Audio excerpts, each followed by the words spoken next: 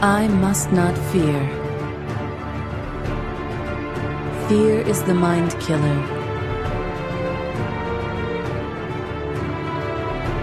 Fear is the little death that brings total obliteration.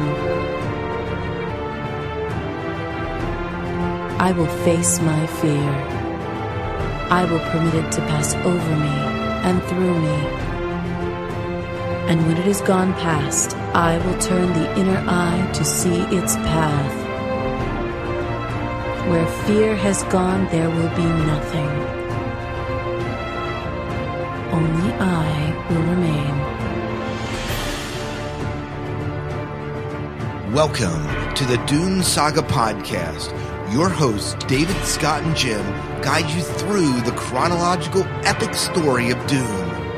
Enjoy the conversation.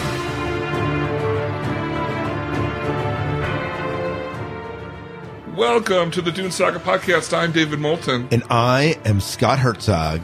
And I'm Jim Arrowwood.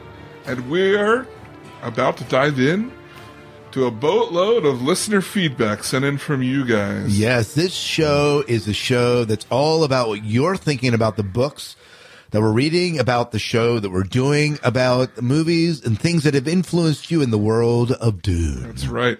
Now, the last book that we just read was The Winds of Dune. Right. So a lot of our feedback will probably pertain to books before or Obviously. up to that. Obviously, if you want to leave feedback, you can always call in 1-260-577-CHAT.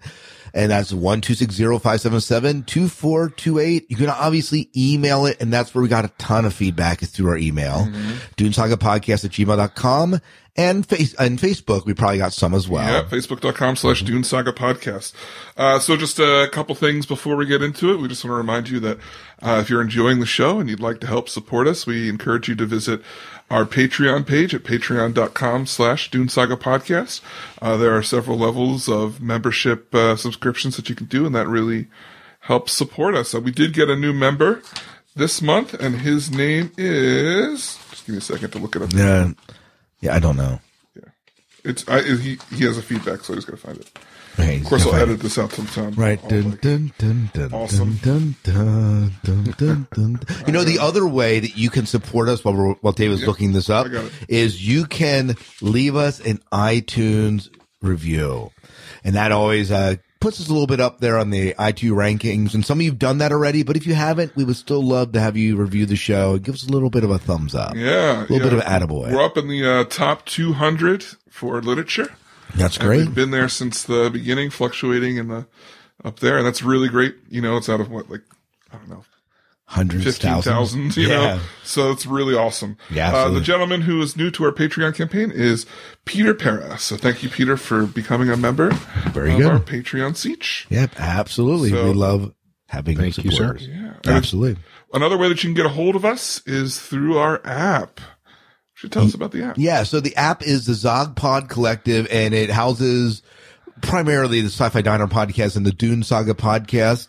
And you can call in from there, leave feedback in there, star your favorite Dune episodes, especially favorite the one of Jim playing the lute. Yeah. It's awesome. It's a great episode. The best one so far. But and it's available in on every single app store that you want out there. So excellent. So let's go ahead and jump right in to this great stuff that you guys sent in. Jim, why don't you lead us in? Okay, this is from Chris on the Dune miniseries. Hey guys, great show. 2 quick thoughts. Number 1, in watching the miniseries from Sci-Fi, it occurred to me that the casting of some of the Fremen seemed a little bit off. Nothing against the ability of the actors. I'm talking about them physically. I mean, this sounds awful. Stilgar was a little paunchy for a guy who lived his entire life in the desert, conserving water at every opportunity. In the book, there are several allusions to the water-fat newcomers and how desiccated the Fremen were as a people. Alec Newman was already slimmer than most of the troop he was joining. very true. Very true. I would agree with that statement, Chris. Yeah. Yep. Okay, number 2. Yeah, the Balisette in the sci-fi Dune miniseries was a loot. Yes, I have been vindicated. We knew it. All right. Yeah, the Balisette in sci-fi Dune miniseries was a loot. Have you seen the one from the Lynch version? It was left on the cutting room floor, but some of the extended versions have included Gurney's scene. That instrument is actually a modified Chapman stick, a tapped hybrid electric bass guitar used by players like Tony Levin. Yeah, I've seen pictures. It looks pretty cool. Dare I ask who Tony Levin is? That's a Jim question. Jim? I'm sorry to say, not off the top of my head. Not that I can think of right now. I'm Googling. Yeah, Google it while he does the last number 3. Yeah. It says number 3. I lied. The third thought, minus 100 points to Brian Herbert and Kevin Anderson for the name Blood in Paul of Dune. I mean, we couldn't come up with something that is less Hardy Boys bad guy than that. I mean, I audibly groaned while reading when we were first introduced to the character. From that point on, I thought of him as some sort of pulp pirate. Arg, I, Captain Blood. Keep up the good work. Yeah. Well, now let's talk about Blood. I mean, Blood is a character from way back in the Butler and Jihad. I mean, we have the Blood character, from the get-go, the Blood family has been a part of this series when you go back into the House books and the Butler and Jihad books. And so him being, the villain here, is a long time coming, I guess, is what I'm saying. I mean, there's some books where the Bloods were positive influence. Like, after the, after Earth and stuff, all the planets were radiated. Right. You know? Yeah, definitely. So Tony Levin, of all the many teams people that he's played with, Alice Cooper is the only one that I recognized. Oh, but he's a big electric bassist type guy. Oh, very good. Oh, okay. See, I learned something new. Chris, thank you for introducing me to the bassist for Alice Cooper. Yeah.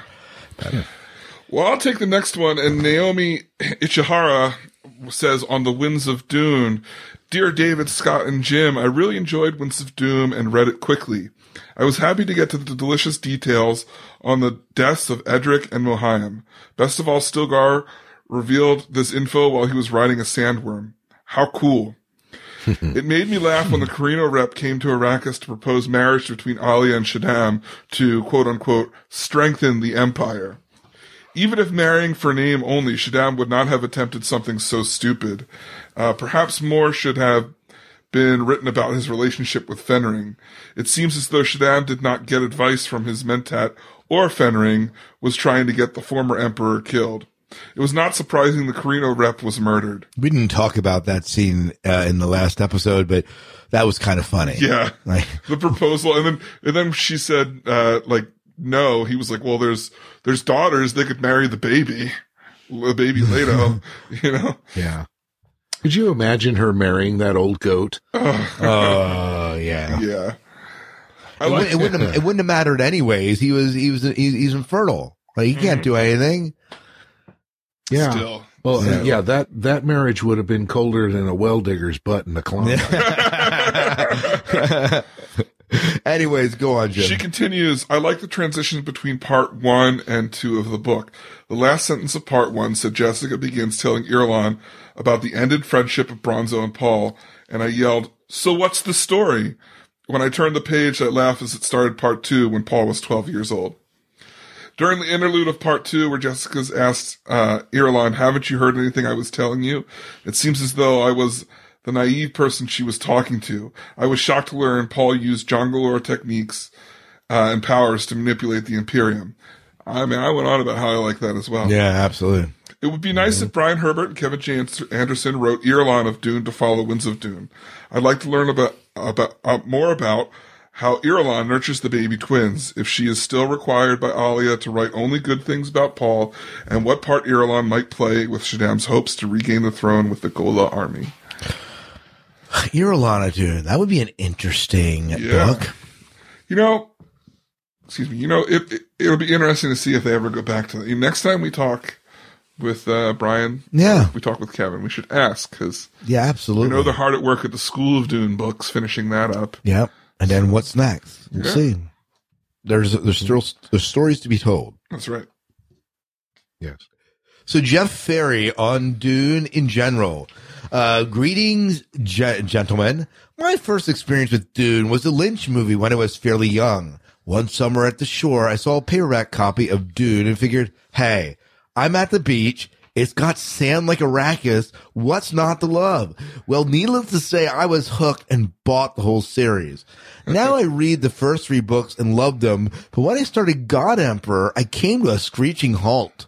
I didn't like the characters or the book. Sorry, David. I didn't read anything but the first book again for 10 years. Even when I returned to the series and forced myself through the final 3 books, I found them interesting, but I didn't love them the way that I loved the first 3. While the first 3 books were easy reads, the last 3 were chore to read. I felt the tone of the series changed, and they just weren't as much fun anymore. Maybe that's just me. Well, we'll certainly see. My memory is very similar. The further it went on, the more heady the books became to me. And there are certain that appealed to a certain element of Dune followers. Mm-hmm. Certainly. Mm-hmm. For sure. Yeah. For sure. The first 3 books, man, it's what's funny about that is he's lumping Dune Messiah in there. And that one gets a lot of hate. A lot of hate. So actually, Chris, I really want to ask, not Chris, sorry, Jeff, I can't get your name right. Jeff, I would love to hear, as you look at the first 3, what did you think of Dune Messiah in the middle of those 3? I understand Children of Dune, I understand Dune, but Dune Messiah gets a lot of hate. Mm-hmm. And I would love to hear your thoughts on it. Yeah. Roland says, I think he might like this book better if they wrote Irulan of Dune. He was notoriously against the Winds of Dune. Right. Mm-hmm. Even though he gave it a 10 out of 5. Got it. Go ahead, Jim. Yeah, before you start this, Jim, let me just say, I really just we had the same outline of who read what, and I just kind of put new ones in. It's the same order as last month. But somehow you wound up getting the really long one again. So, good luck. Well, I'll tell you what. Just give me a sign if you want to stop and talk about something. Because as you say, it looks like they're numbered. So maybe you can read the introduction and then the numbers, and then we'll stop. We'll stop after the introduction. Stop after the numbers. Okay. Yeah, this is a big one, and I believe it's pronounced Kolia Dimmick. Pardon my American accent. Right. Says, hello, Jim, Scott, and David. Greetings from Cologne, Germany. Let me start by telling you that I quite enjoy your podcast as it is entertaining at best of times. As usually one tends to write emails to podcasts or writes, or when one has something to criticize, as is the case here, but to ease the going forward in this email, I would like to comment on the good things I like about your podcast. First and foremost, I think that the sound quality is very good, and even the interview episode with Brian Herbert was not too bad, something which can easily happen when one uses phone or Skype to record an interview, which I am quite aware of as I am also a podcaster for a German podcast about Doctor Who. And not every time all the participants can be in the studio, therefore, good sound quality. I like it. You also had a plan going through the Dune Saga in chronological order, and you are sticking to it, even if that will pop up later in one of the points I have to bring up. Oh, and the structure. One cast for the content of the upcoming book, a review cast about the book, and another cast about the fallout. But anyway, coming to the points I would like to make, I group them somehow by topic, even if some might have implications on others. I'm sorry if some of the points might have been discussed in later podcasts. I have now finished the feedback podcast about the miniseries, and will delve into your Dune Messiah cast soon. Okay. So we're glad that he's enjoying it. Yeah. What were we going to say, David? Well, yeah. Thanks for criticizing us. No. Yeah. Here we go. We realize Button down. that people are going to have different opinions about what we do. So I'm looking forward to hearing what he says, and maybe, if they were doing it, maybe you do it a little bit differently. That's just the way it is. Yeah. So yeah. All right. Number one, Jim. The David Lynch movie Dune.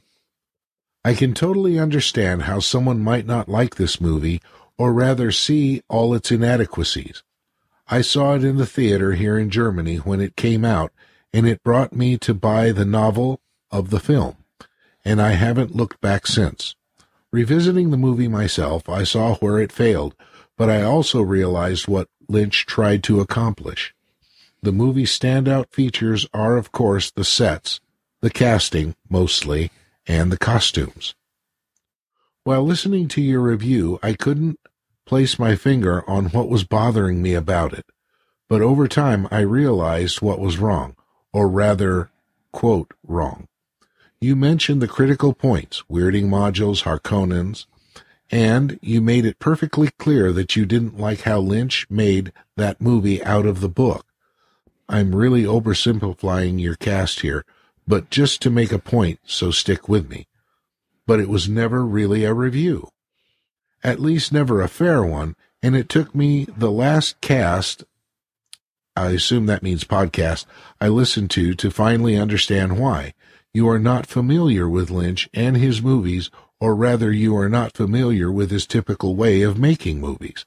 Of course, his movies sometimes are hard to understand, and you really need some key to get into them. But that is just because he uses a certain vocabulary. Put in other words, if you hire Lynch to make a film, you will get a Lynch movie. Lynch never intended to make a film version of Dune. He made his own version of Dune, using his unique way of movies. The Harkonnens are evil ones, so they should make you feel disturbed. Same for other things. But the most important part was something you basically left out, and you also left out of the review of the miniseries. What was it that made Lynch interested in the movie? What was it he wanted to present? And the answer is quite simple. He was definitely not interested in the gritty reality of guerrilla warfare, something which the miniseries presented splendidly, and the political struggles between the houses. He was into the religious and philosophical aspects, so that was what he put center stage into this movie. Not a desert power, but the sleeper. Especially after the miniseries review, I was really disappointed that you did not point out what is probably the most important difference between the two versions. Of course, both had parts of the other film in them, but looking at this main feature of each movie/series and combining it with the respective instruments of the filmmakers was something I had somehow expected from you. Even if I repeat myself here, you really should have informed yourself better about Lynch and what to expect from a Lynch movie before reviewing it. The way you did it, sadly, was just three guys talking about a movie they had just seen. Oh, and one other thing, of which also came up during the listener feedback by some of the people writing in, Lynch did not separate himself from the movie per se. He is quite open about criticizing its weaknesses, especially considering that he did not have the final cut. But the version he wanted to be separated from was the extended version, or rather the extended version as they are now, several of them. All right, so let's talk a little bit about this. Okay. I do agree, the whole Lynch thing and him separating himself, I did hear it was about the extended version. Somewhere along the way I'd read that or something. Maybe we didn't make that real clear. But that I heard that as well, and I agree. I guess his argument is that truly to appreciate this movie, the Lynch movie, you had to fully understand Lynch's style of storytelling. Mm-hmm. And so from that perspective, I agree with him. But we're looking at it through the eyes of Dune and through the story of Dune and saying, how well did that carry out in our opinion? And in our opinion, it just didn't do quite as much as we were hoping it would. It probably is an excellent example of Lynch storytelling, no doubt. Yeah. But it's not, but it didn't carry out, for me, it didn't carry out the Dune saga quite like we were hoping it to. Right. This could have been one of those situations where, looking back, we could have maybe done a Let's Talk Dune episode with some sort of Lynch aficionado to talk about how this movie compares to other Lynch films. Right. I am not familiar with other Lynch's other works. No, me neither. I mean, Twin Peaks is coming to Netflix. I'll watch it when it gets there. Right. But yeah, Jim, your thoughts on what he was saying? I will happily admit that I am not familiar with Lynch's style of making movies. Now, as you guys recall, I like this movie better than the two of you did, and better than a whole lot of people did. But I can relate to the statement that he made where he said that he was not making Dune into Frank Herbert's vision, but he was making the movie in his vision. Yeah. And I can appreciate that. I mean, that's the same way. If you watch Jodorowsky's Dune, Same way. that's what he was doing. He was making his own version of what he thought it was, which is way different. And Frank didn't seem to really care. Yeah, I mean, maybe in Jodorowsky's he did, but with Lynch, it was obvious he didn't care. He endorsed the movie. He liked the movie. So, But yeah, Coley, I'd like to say you gave me something to think about. Yeah, absolutely. I like when he says you're just three guys that saw a movie. We kind of are three guys that saw a movie. We are, and we're looking through the lens of what we've read and our understanding of the universe, and interpreting that.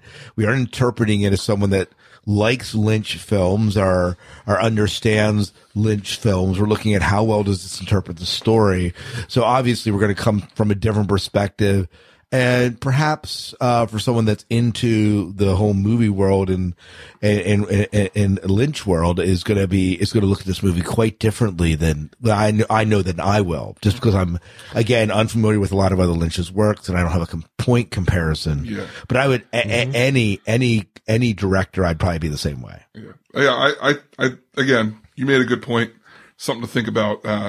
Should the opportunity ever arrive, and I meet someone, or I'm pointed in the direction of someone involved with Lynch or something that would want to talk about it, definitely. And I also want to apologize that unfortunately, I'm not familiar with the name. So if you're a lady, I apologize. Well, absolutely. Go ahead, Jim. Let's move on to a second point.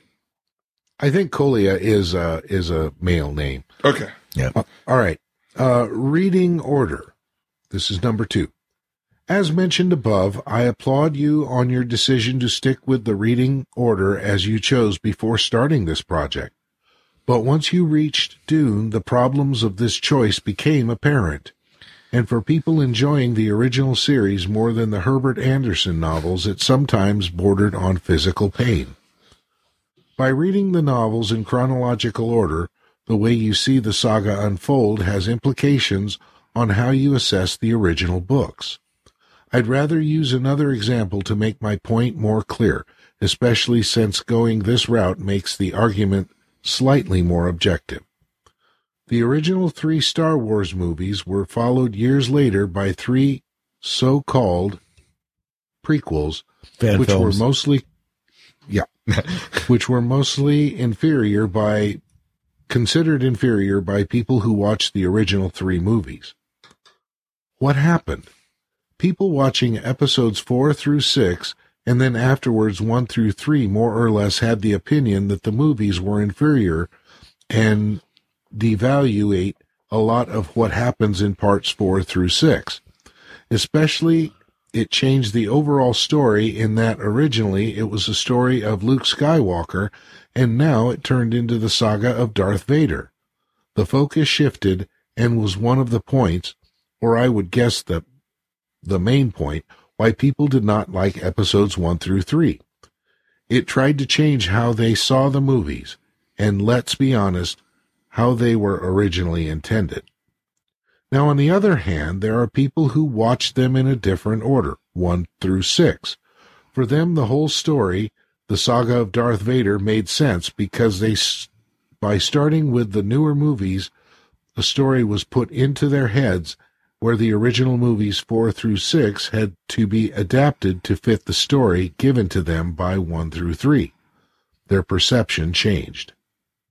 One can easily see that both ways of seeing the saga are true, as it just depends on the order one watches them. The point I am trying to make is, of course, you are doing the same to yourself by reading the novels in the way you do. Your story did not start with Dune. It started long before, and therefore Dune has to somehow be seen differently to fit the overall story made up by Anderson and Herbert. Why I am discussing this in such detail? Well, most people criticizing the new books do this from a viewing standpoint of having the 4 through 6 equivalent in Dune first, and they see what they have regard as an amazingly good and deep book being devalued by 1 through 3. Their arguments come from this perspective, while your counter-argument or sometimes just rebuttal comes from 1 through 6 put short. But the overall story is great. Yes, for 1 through 6 readers it might be, but it really lessens the amazing impact of only 4 through 6 has, and it is coming from the space opera viewpoint of the prequels. Yes, after listening to a large number of podcasts, every listener should know how you see the overall saga. That is not what they are arguing against. As with my Lynch part above, they just expect more from you regarding these original books, especially that you as reviewers take the one book that is central to the whole saga as the Bible of Dune. Nothing in this book should be re-evaluated by something which was written quite some time later by totally different authors. Everything you discuss and review should always have this huge, non-changing block of stone in the middle. Everything should revolve around it. It should not be changed by something which one listener called, as friendly as he could, I guess, spin-off, and another, not as friendly, as fan fiction. This is what 4 to 6 people expect, and sadly, you have never really deeply addressed this argument. By just saying, yeah, but that is how we decided to, on an order to read that, you totally negate any argument from coming from that side, which leaves listeners like me at the best of times only slightly unhappy. All right, then. Okay. So, David, thoughts? Okay. Well, I 100% understand this point of view. And my response may sound like his just saying, yeah, but that's how we decided to do it, and negating him. But I want to say the reasons behind the reason that I presented this project to Scott and Jim in this fashion was because I had already read almost all of the books at this point, and I read them in publication order. So I had experienced them in the way that he refers to as correct. However, my curiosity as to what it would be like to experience the long saga of Dune in a chronological sense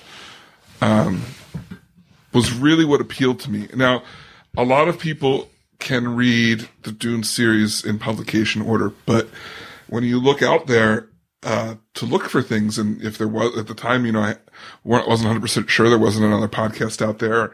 Even if there was, I wanted to do something different.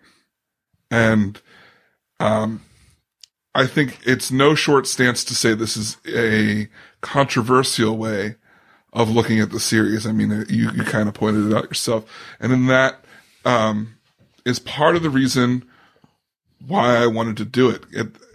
And to be honest, it's partially a marketing tool to get people interested in hearing more about why do they want to tune in? Well, we're doing something different. I mean, I get your argument that it's lessening the original books.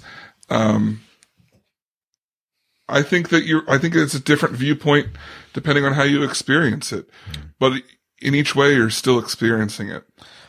You know, I want to say that I agree with you, but there's no doubt that so I'd read Dune. It was like, 20 plus years ago, and I'd forgotten a lot of the stories. I mean, I was familiar with the miniseries. And I think I might have at one time read Children of Dune, but that was my extent of the Dune experience. So reading it this way, there was no doubt when I got to the Bible of Dune, the book itself, Dune, that my perception was colored by all the prequels, and my understanding of the characters and the way they were shaped and molded in my mind were influenced by the 6 books we had read prior to it. Mm-hmm. There's no doubt. And that is going to be different, as you said, than someone who read the Dune books first, fell in love with the series, and then went back and tried to read, Kevin J. Anderson and Brian Herbert and tried to make them fit into the universe. And it didn't fit quite as nicely because you had this story that you already loved, and it felt like they were cheapening it because it was different writers and they were telling the story in a little bit different way. And so I understand that. And so you just need to know that. And I understand too the pain that you must be feeling when we go from Dune into Paul of Dune, Dune Messiah, into Winds of Dune, and now back to Children of Dune. I mean, I understand that because you're like, oh, let's just get with the original material already. And so I understand that. And it's the way we've chosen to do that. And I know that won't maybe make every Dune fanatic happy, but we're glad that you're writing in and you're at least listening to us and interacting with us and giving us your comments on this. Jim, did you have anything you wanted to say regarding what he had to say? Yeah. The first time I read Dune was in the mid-'80s, right after the movie came out. I read all of the Dune novels by Frank Herbert in their order, and I appreciated them. But I have to say, reading them the way we are now has given me an even greater appreciation for Frank Herbert's work. Mm-hmm. That being said, I can certainly understand where his point that he's a little bit irritated, maybe a lot irritated, that we are just putting Dune into the mix rather than holding it up on a pedestal as something special by itself. I don't know. I don't have a problem reading the books in the order we are. As I say, it makes me appreciate Frank Herbert's work much more. I'd hoped that doing it this way would enrich the already very colorful characters that Frank Herbert gives us. And to me, it has done that. Like like reading through them so far, what we had, I have had so much more of it, like an appreciation for these characters. And, I think it's so cool when Frank mentions this, like, small little thing that when you would read Dune, you would just kind of like gloss over, oh, they just mentioned this little tiny, like, person in the background or a war or whatever. And it's like, we know like how heavy that sentence is. Right. Because we know what happened. We know the backstory. Yeah. Like, to me, that adds so much excitement. So it made Dune richer. Now, you don't have to read it this way, for sure. But I think that it's an experience for sure to do it. Absolutely. So. But no doubt that it's a different experience than the people absolutely. That, fell in love with 4 through 6. Right. Absolutely. Yeah. Well, Jim, so we move on? Okay. Colia's point number 3. Paul leaving his home world before the events of Dune. But this brings me to the main point of any critique by what I called 4 to 6 readers. What is in some way totally unacceptable is when something being written nowadays totally ignores, or rather contradicts, something being written in the stone.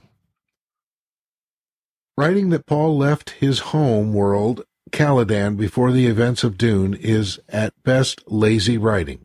Of course, Anderson and Herbert wanted to tell a compelling story. If they succeeded in that, I leave open for discussion, but the ramifications of this point are just terrible. By blatantly contradicting something which is stated in Dune, the stone, the following happens. For the 4 to 6 readers, it is just an unacceptable contradiction which smells of lazy writing. For the 1 to 6 readers, it means that the stone is lying to them, or rather, Irulan is not telling the truth. But that's okay for them. That's why they are reading the books. And now it becomes more problematic for the 4 to 6 readers, as some people have the assumption that part of the true book, Dune, is false. So contrasting opinions which lead to the ultimate blasphemy in the Dune book universe, Anderson and Herbert wrote the truth while Herbert wrote a lie. Of course, 4 to 6 readers are appalled by this, and they are at best just disappointed in you as reviewers, or just answer this problem with, well, that's the way we read these books. Sorry, but this is basically a cop-out. The main point of criticism regarding the newer books is the way in which the authors seem to ignore parts of the original novel, or the stone, which they can work with in order to tell a compelling story, at least from their point of view. You are shoving this valid criticism aside, and then you say that the remaining arguments are not worth discussing as they are attacking the authors. If you really want to discuss the criticism, you just cannot push aside the most valid one and only talk about the minor ones. For the 4 to 6 readers, Irulan might be making parts of Paul's story bigger, but she is not lying. Her parts of Dune are quite important for the overall story, for the philosophy, for the understanding of Paul. The problem lies not with Dune, it lies with Paul of Dune. The 4 to 6 readers probably expected more from you than just, well, yeah, maybe it's a little bit, but hey, what a great story. Okay, I'm going to come out and say he didn't listen to our Dune Messiah review yet, which we address. He is talking about the fact that many people are saying that Irulan states in one of her opening quotes that Paul never left the planet of Caladan until he went to Arrakis. And something that Frank Herbert says in Dune Messiah, he has the characters point out, Paul addresses it, is that Irulan stretches the truth or blatantly creates stories that make him look better. So Paul refers to her stories as lies himself. So that's vindication for the fact that these things don't match up 100%. And also in vindication for the way, for, Kevin J and Brian, writing Irulan like they've written her as being someone that is someone that is meant to spin the truth, is meant to spin the truth. And this would not be, totally out of line, at least with our understanding of it, like Bronzo and even Paul's view of himself in Dune Messiah, of this image that Paul is lifted up to in Dune Messiah, he's working at tearing down, and especially when you get him as a preacher in Children of Dune. Right. Yeah. I mean, so I get what you're saying, and this is an argument that we've seen a couple times, and I've heard my own personal conversations with people is that they come back to this specific thing, but Dune Messiah proves that it's quite okay. I mean, in saying that what Irulan says is not always 100% the truth, then that allows that open gateway to change that fact. And I guess maybe the flip side of this is, do we allow the stories and the characters to change over time? And are we like, so for them, they're looking at this thing, the text that we held as being written in stone. We are arguing and saying that is now, because we can't trust Irulan, some of what Irulan says can have a little bit of doubt cast on that, as being 100% absolute truth, because she is the propaganda machine of the new empire. Is that a bad thing? Is it bad for us to look at Irulan in a slightly different light? And I'm not certain that it is, but I don't know. Jim, your thoughts on this? I really don't have anything to add, guys. Yeah. Okay. Yeah. I don't know. I don't think I have anything more to add either. Yeah, I think we covered it. Yeah. Okay, number 4, bad reviews. Oh, and while we're talking about criticism, I believe your choice of bad reviews is just wrong. You usually pick the really bad ones, where the writers are mostly just letting off steam, and by doing this you get around having to argue against the real critical arguments.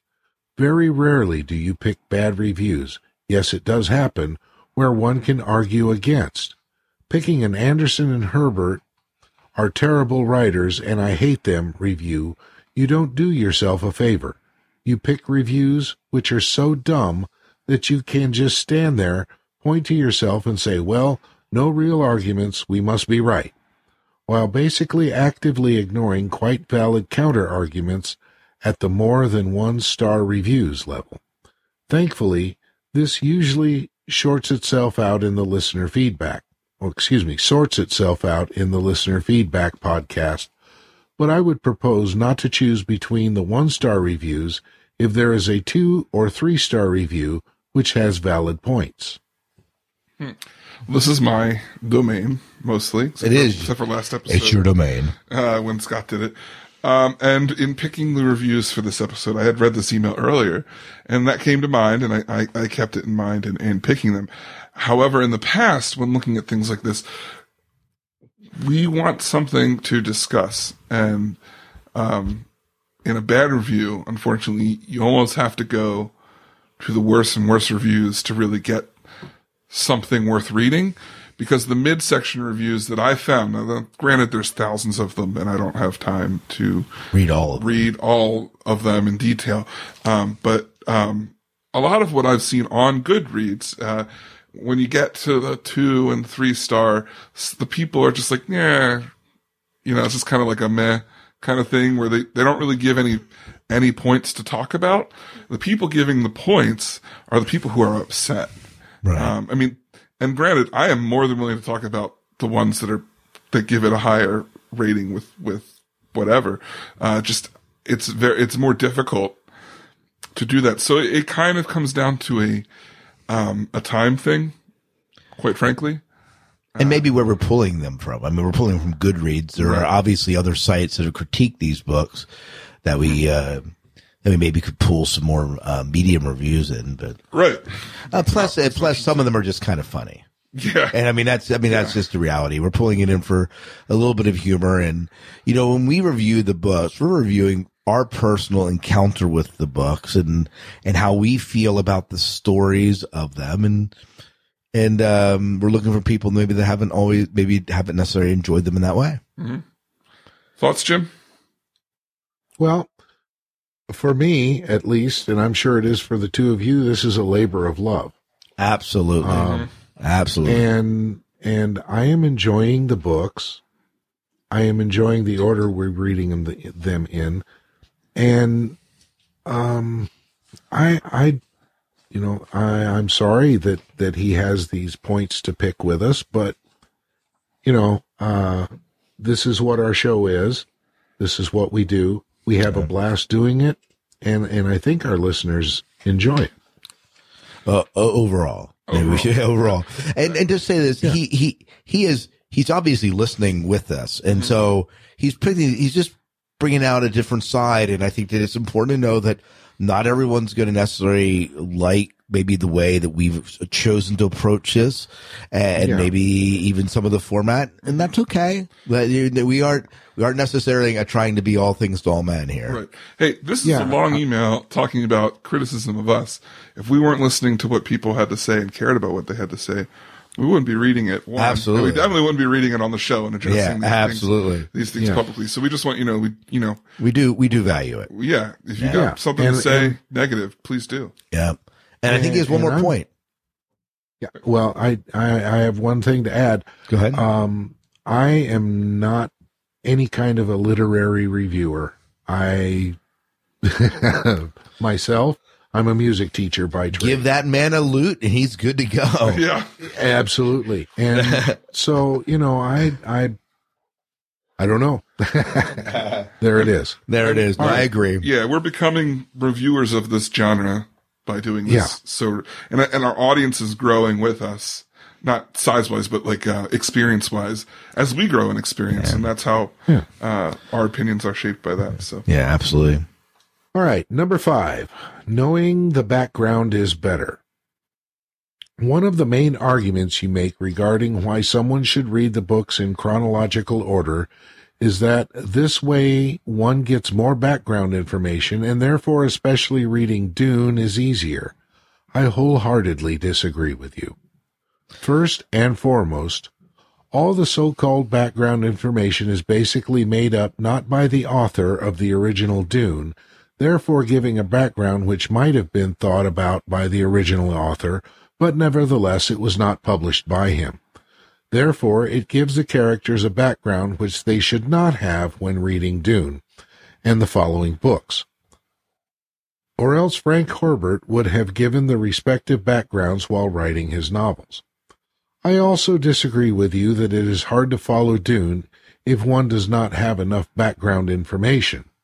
I might be wrong here, but Dune became the sci-fi bestseller without any of the background, so all the readers of Dune somehow survived reading the book, and it seems even enjoyed it without any more background than is already in that book.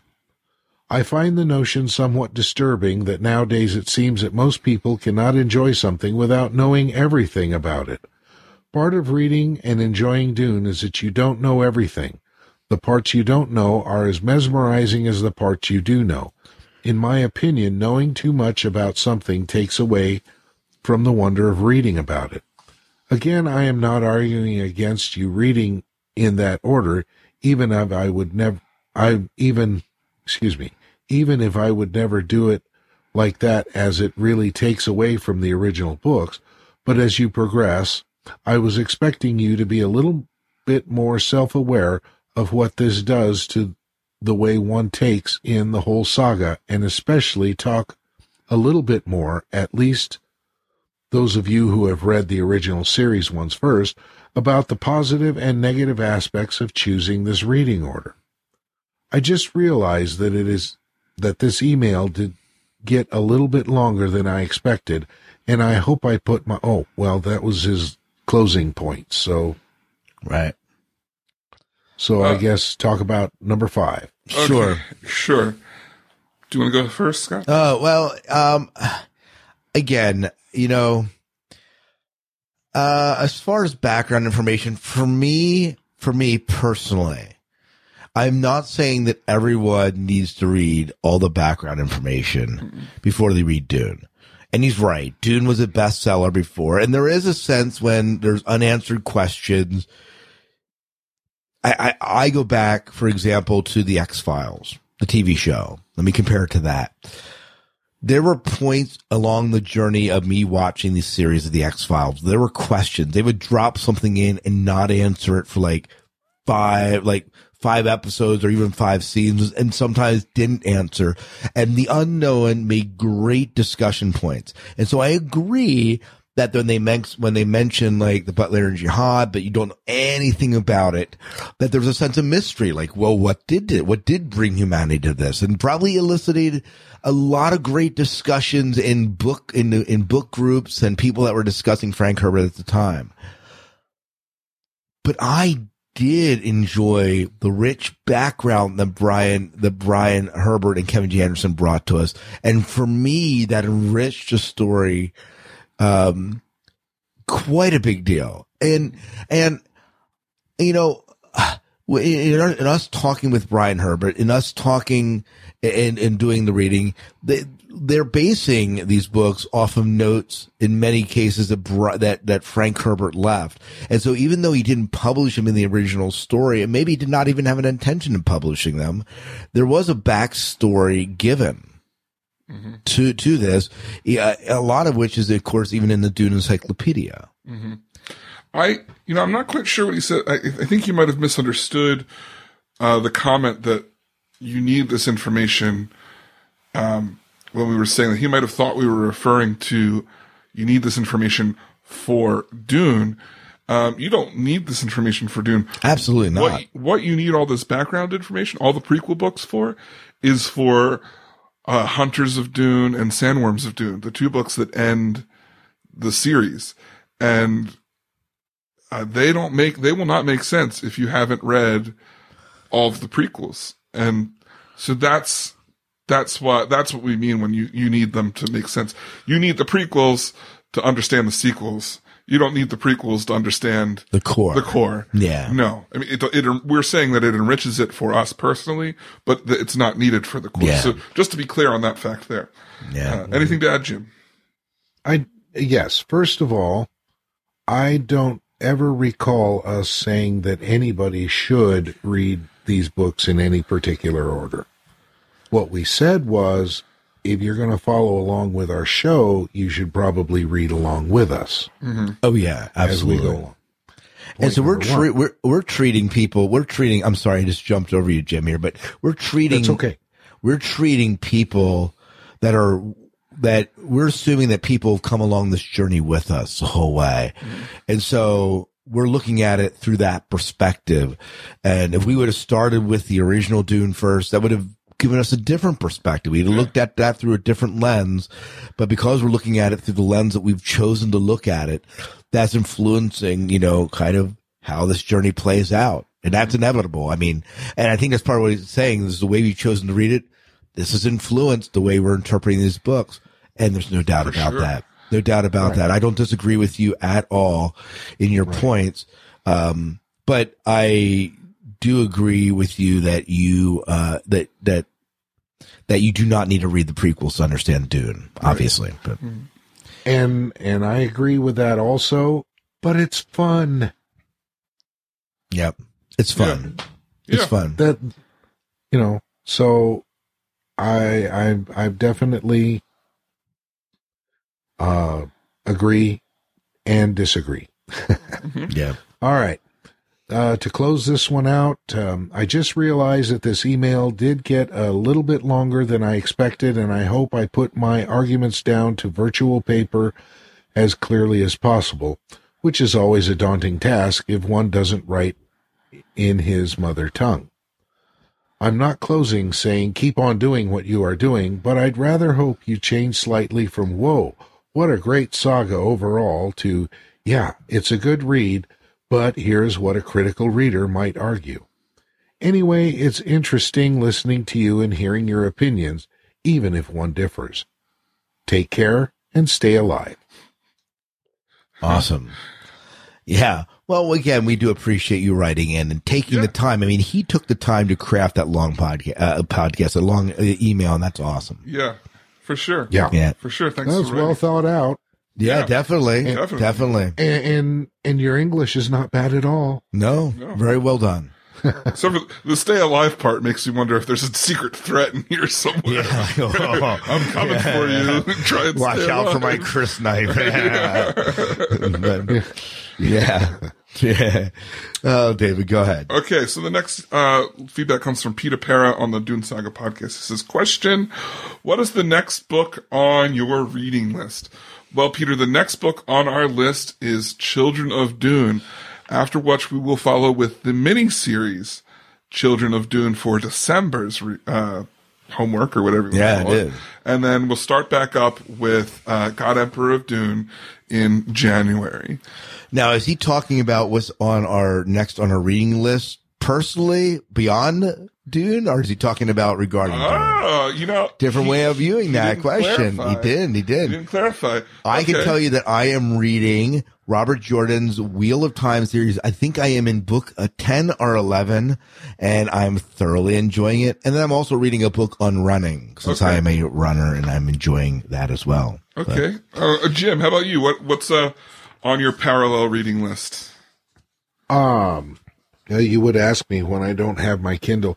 Well, after Children of Dune, I was emailed by an author in Italy who asked me to read a new sci-fi book of his and write him a review. So that would be next on my list. Nice. And you can always find those reviews at Jim's sci-fi blog. Yeah. At blogspot.com. Yeah.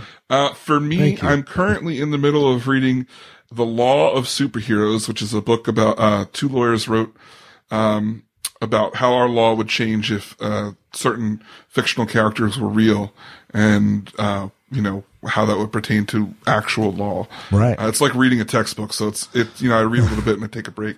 And I'm also reading the volume 6 of the library edition of Hellboy, or volume 5. Sorry, that's on my list for this month. Awesome. So very good. There we go. Well, Bill Colassa writes about Dune, says, Dear Dune Saga Podcast, as requested, here's the info on the single-voice Dune unabridged audiobook narrated by Scott Brick, produced in 2003, and may have been published as a library-only edition. Nevertheless, even libraries discard material, so you can buy it used on Amazon. Now, let me tell you, you can buy it used on Amazon if you're willing to spend $265.76, or get it used for $365.39. So yes, you can buy it on Amazon if you want, but no, it's, so it is available. And, and he had sent a picture somewhere. I saw a picture somewhere that he had posted that it showed the Scott Brick, signature that he had narrated this. I just didn't see it in Audible. Maybe I'll have to look around Audible. You'd think Audible would have something like this, but I guess not. Yeah. He also had a little bit more here. Yeah, he says, I'd be also interested to see what you guys think of the Dune customizable card game. See, and then there's a link there, and I'm opening it right now to look at it. Actually, it just took me to the other link. I must have the other. See about buying some decks and playing a few games. May the spice be with you, Bill from Ann Arbor, Michigan. Yeah, we could do like those, what's that one, gaming, channel that they can watch you play the game? Oh, yeah. So we could do that. Play, yeah, let's play. Yeah, that's interesting. That would be fun to do. I should see what I can do about finding that. I know I'd like to try and get somebody to talk about the video games too.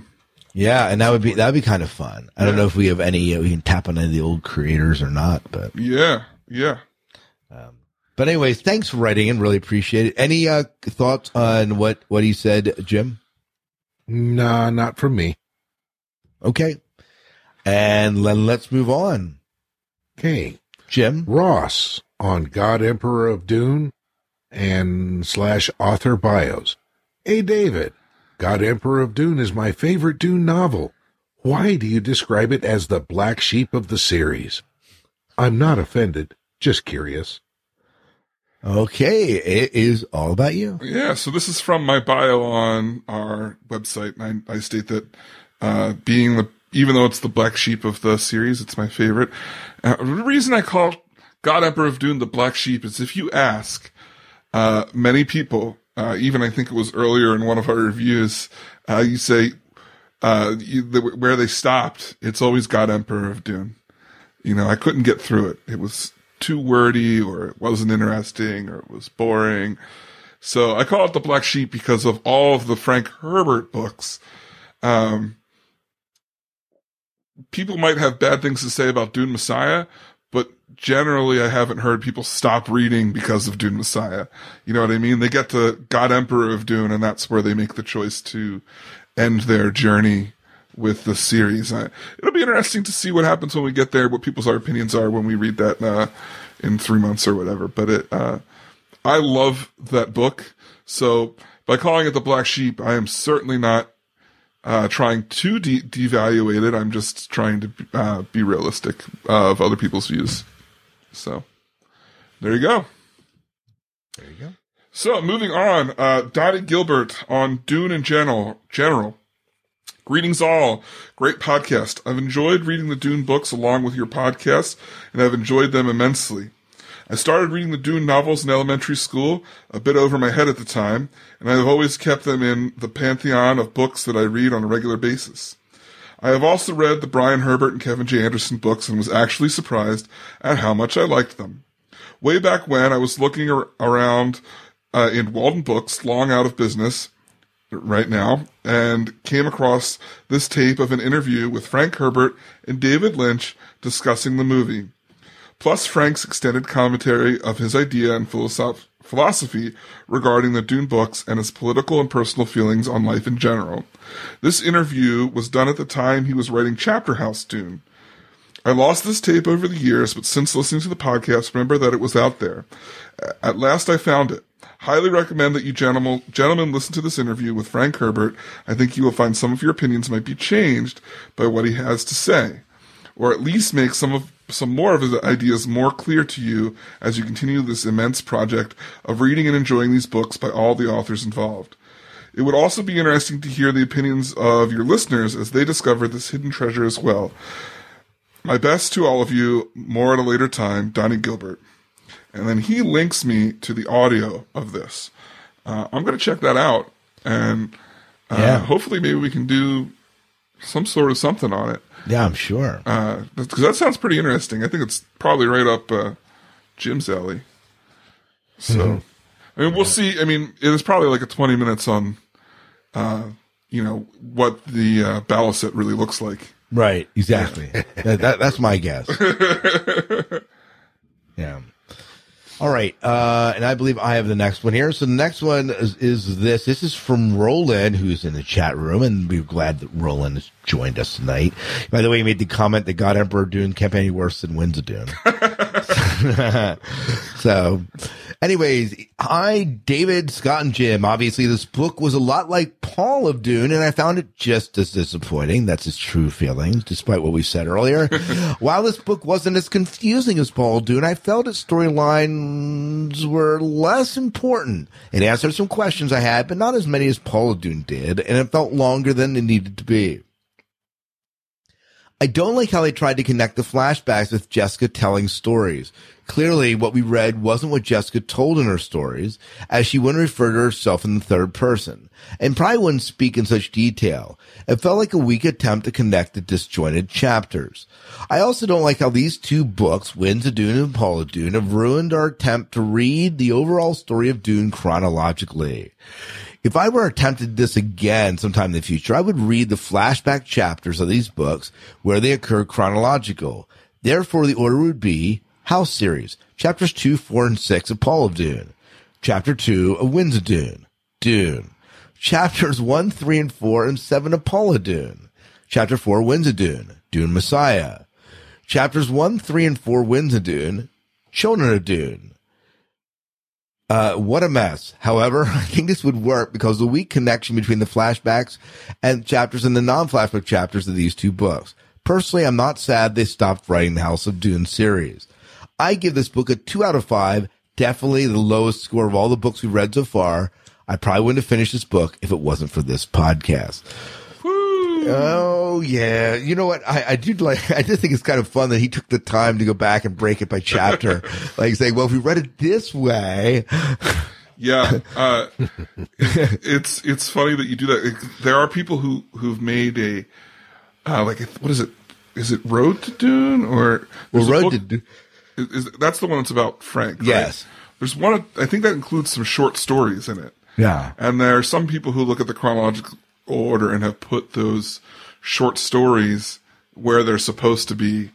And if you really read it chronologically, you're supposed to read them and split these books up. And we haven't done it. No. That's kind of fun. But he doesn't want a third book, so... No, not at all. He doesn't. I'm disappointed because I think Throne of Dune would be... I mean, I guess I just really like Leto. Yeah, that's right. You just want more Leto. That's it. Yeah. And more Leto. Jim, your thoughts on what Roland said? Yeah. That sounds like a tag team match going on in the order he wants to read things. Can you imagine doing that in this podcast? Who gets out with the belt? Who leaves with the belt? The championship belt. Yeah. And that. Yeah. The guy with the ballast, who else? Yeah, absolutely. That Jim does. Yep. You remember that? You remember what was it? The Billy Gunn come on. Oh, you didn't know? And he smashed the guitar. I can smash a ballast. I'll bet you can. I bet you can. Oh, let's see. I think, I don't know. I don't mind the flashback thing. I kind of enjoy it, actually.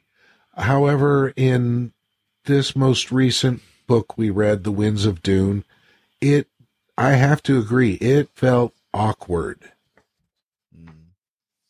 I understand the whole part about, Jessica speaking like, I would never be like, Scott doesn't like this. Scott doesn't like when Jim plays the balisad. It drives him nuts. I would never, you would never speak of yourself in the third person. And so I understand that part. But at the same time, it would be very odd for her to be writing it in the first person, telling that backstory as well. Yeah. And I think maybe the issue here is that we have the trope of Jessica telling the story, period. Yeah. That's what I liked about it. That it made the purpose for it. I didn't feel like Paul of Dune had a reason for the flashbacks. Yeah. But Roland just chimed in here. What did he say? He said, I wouldn't mind. He's clarifying his stance. I wouldn't mind after reading The Throne of Dune, now that I realize it might wrap up some storylines from The Winds of Dune. Okay. And so maybe, but whether we get it or not is a whole nother issue. Yeah. It's hard to say. Yeah. So Jim, let's move on. Sure will. Paul Stella on the Dune Saga Podcast. Have our brave podcasters thought about tackling another book series after Dune?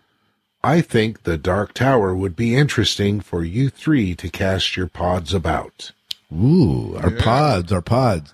We have talked at least casually about doing another series. Mm-hmm. At least I think Jim, you on board for that?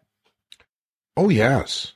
Yeah. So it's a question of what we haven't really, we aren't that close to the end here yet. We still have at least another year probably of doing Dune Saga. Yeah. And, after that, who knows? Yeah. If we had to choose today, what series would you choose, David? Without consulting either of us. If I had to say we're going to read this right now. Right. I would probably say the Inheritance series because I really want to read it again. I don't even know what that series is. The story Aragon, the book Aragon. Oh yeah. It's 4 books. It's called The Inheritance. There's 4 of them, and I really liked it the first time I read it, and I'd like to read it again. Yeah. My fallback would probably be the Sword of Truth series. The Terry Goodkind. Yeah. That would be interesting. Yeah. That would be a long read though, but yeah. I'm kind of curious.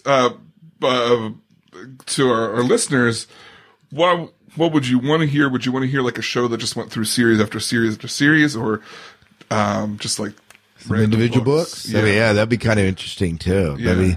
So let us know, listeners, on that. Jim, if you had to choose right now, what series would you pick? How to play the lute 101? Yes, definitely. I would say probably Asimov's Foundation. Hey, I am so with you on that. That was mine. Really? Yeah, let's start back at Caves of Steel. Start back at iRobot when you first encounter the robots, and then go to Caves of Steel and take it all back into the all 20 books in the series. That could be awesome. Yeah. And I haven't read any of them. I haven't. The one thing that I would they're all on my shelf right over here. What was that, Jim? The one thing I would look forward to, though, and if we continued this endeavor, would be to be looking at something I've never seen before. Okay. Yeah. That would be kind of fun. So we'd have to pick a series that we haven't read, but maybe are somewhat familiar with. Yeah. Yeah. That's why I'm enjoying so much reading what we are reading now, the Herbert Anderson books. Yeah. Yeah. Yeah. Well, it's something for future discussion. We've got a year to figure it out. Or we could read through, the Terry Brooks saga. Yeah. Of the sort of Shannara, the entire 20, 30 books that are in it. Well, Roland just said in the chat he wishes that we could just read Winds of Dune over and over and over. Yeah, again. yeah. In fact, he's saying he said Sword of Truth series. Let's do that. Yeah. He's a big fan of Sword of Truth. Yeah. Not so much. No. Not so much. Anyways, Dark Towers would be interesting too. I've never read any of them. yeah, I haven't read it either. So. Oh, I read them all. It's did you? awesome. Oh, okay. And if we do that, we have to get Wayne Henderson in on this too. Okay. All right. He is a would be in huge it. Dark Tower fan. Yeah. All right. Well, and John Towers, talking about towers, Dune Messiah says, guys, I think Paul let Mohiam land on Dune so Stilgar would sort of defy him and kill her. Thoughts? So he intentionally allowed her to land, knowing somehow the Stilgar would take care of her. He forced her to land. I mean, he brought her to the planet. That could be, because he did say that Stilgar, you're going to have to turn against me at some point. Didn't he tell him that? So are you suggesting, David, that he planted the idea in Stilgar to do this? I don't think he planted the idea. I think he, in a way, was warning him of the fact and kind of giving him permission to do it, because he didn't actually kill her until Alia ordered the death of her, which was against Paul's wishes that she would stay alive. And so Alia ordered it, but it was against what Paul had said, and he chose to do it knowing that it was against what Paul wanted. Do you think Paul saw that in his prescient vision? Yeah, either that or he just knew that Stilgar at some point Would do that. was going to have to break his following. Jim? It's a plausible theory. Yeah, it is. It's interesting. Thank you for kind of making us think here a little bit. Jim, you want to read Alex Blackburn? Okay. He says on the Dune Saga podcast, been through a desert on a worm with been through a desert on a worm with no name. It felt good to, at last, get a new cast. What took so long? Well, generally our schedule is about a month between record times for reading. And we do that, and we record live, so you're welcome to join us there. And then it's usually within a week that we then get the show released on iTunes for the public. So if you're listening through iTunes, it's about a month to month for book reviews. And sometimes when that's delayed a little bit, it's because writing Dune of 10 takes a lot of effort. Yep. And generally I'm finishing the book around before we're recording anyway. 5 minutes before, and then he's like, yeah, here we go. Yeah. I start reading the day of, and I'm just kidding. So it just takes him so long to get through it. So I'm glad that you're anxious for more content. That's always exciting to hear. Yeah, absolutely. So I'm glad to get it out there for you. But that's why our schedule is the way it is. Yep. So welcome to Bad Reviews by David. Yeah, bad reviews. All right, let's jump in. I've got 3 mid-level reviews. I'll try and bust these out here for you. Jill Marquette rated it 2 out of 5 stars.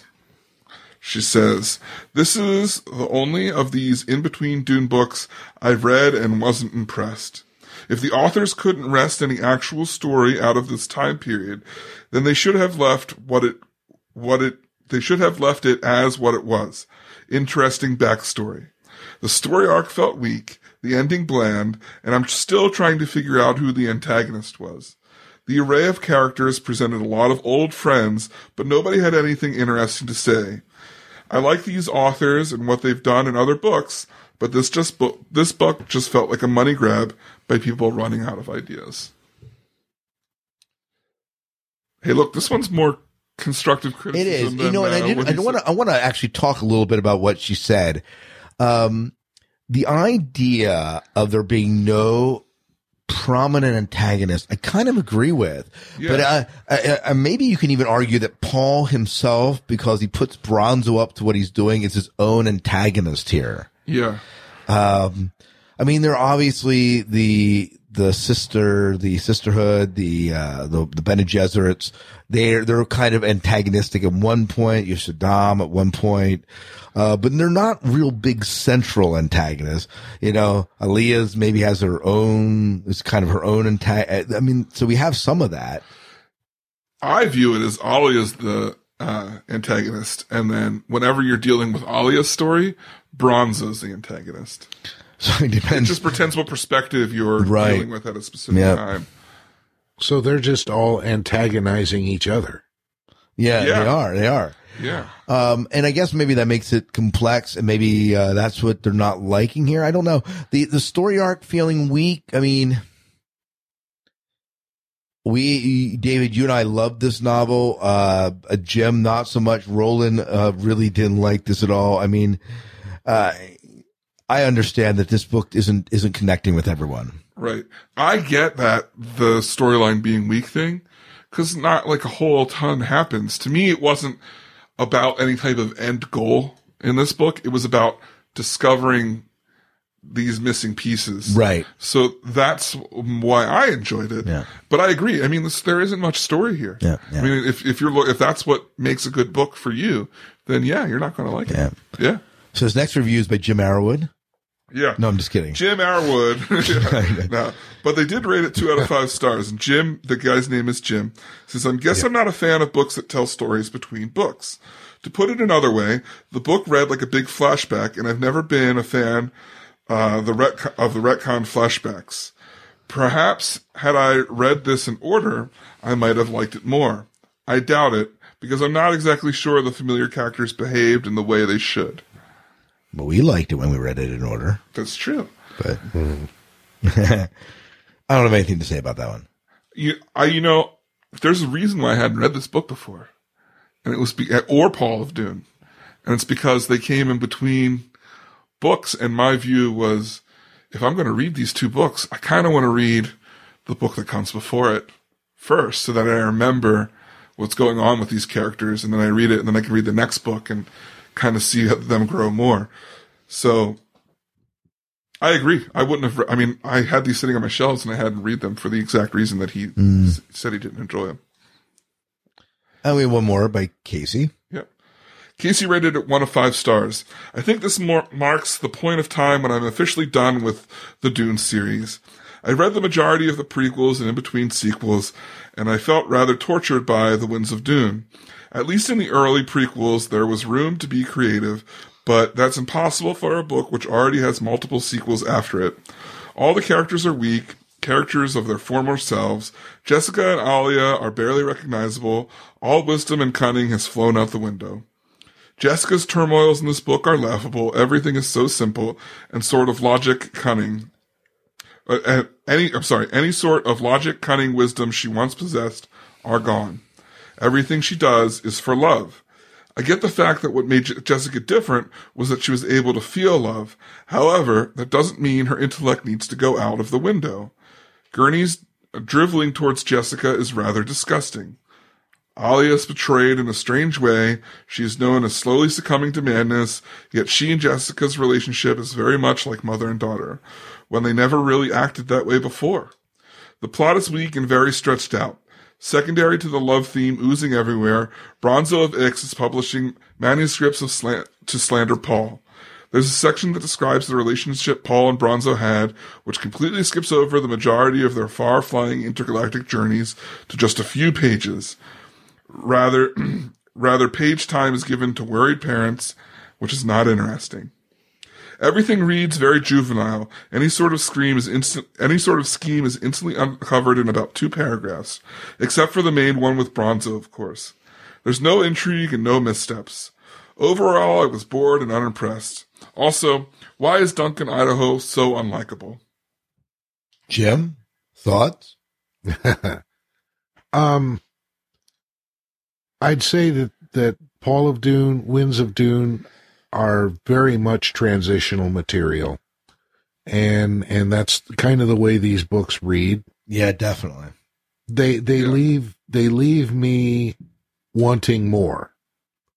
Okay. I don't know. Characters are going to evolve, they're going to grow, and they're going to go different directions. I don't think, I have to agree though that Jessica's character is not as rich in this incarnation. I keep expecting her and Gurney to wind up in bed together. That seems to be kind of the direction it's going, and that should not be.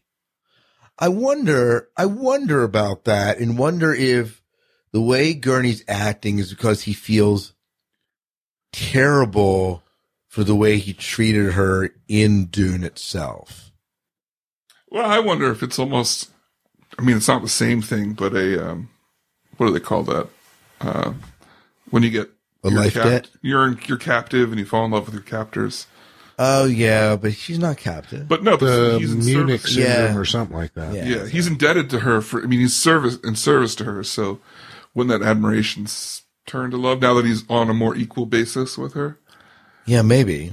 You know, in the first time in reading the series, like, I kind of thought that in Children of Dune, I thought that they seemed more close than what. And then I remember also kind of thinking, well, like, is there something going on with her and Stilgar, which was addressed in Dune? You know, she turned him down, but.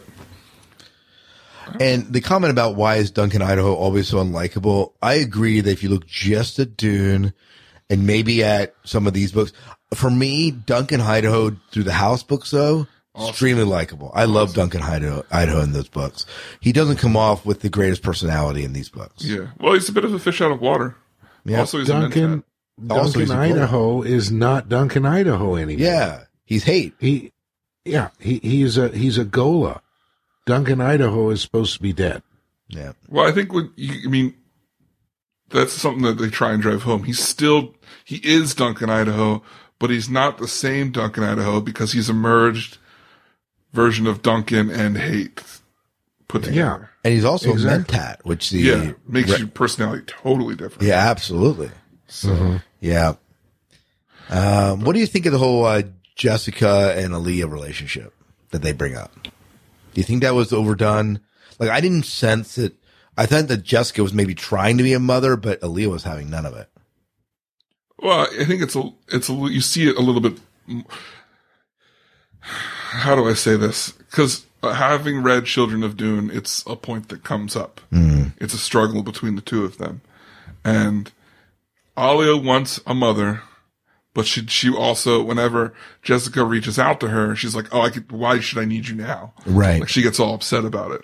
So it's like, but then Jessica doesn't know how to be a mother to this daughter that she almost doesn't see as a daughter because she's preborn. Right. And how different she was. You know, she never had that mother-daughter connection because right off the bat, this kid's talking like a full-grown adult. It's a struggle that you see, I think, in some of the other books, too, that this little girl has not had the chance to be a little girl. Right. Period. Right.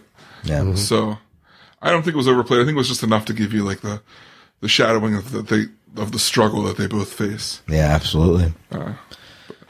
Anyway. Well, I believe that's about it. That about wraps it up. Yeah. Hey, before we go, I do want to say we had a discussion. If you're still with us and you're still listening to the podcast, we would love to hear your thoughts about what series we should do next. And, we would love to hear suggestions. If you have a really good series that you think would elicit some great discussion, or maybe if you think we should do a singular book rather than just a series, we can do single books for a while too. That would also make it interesting. Yeah, absolutely.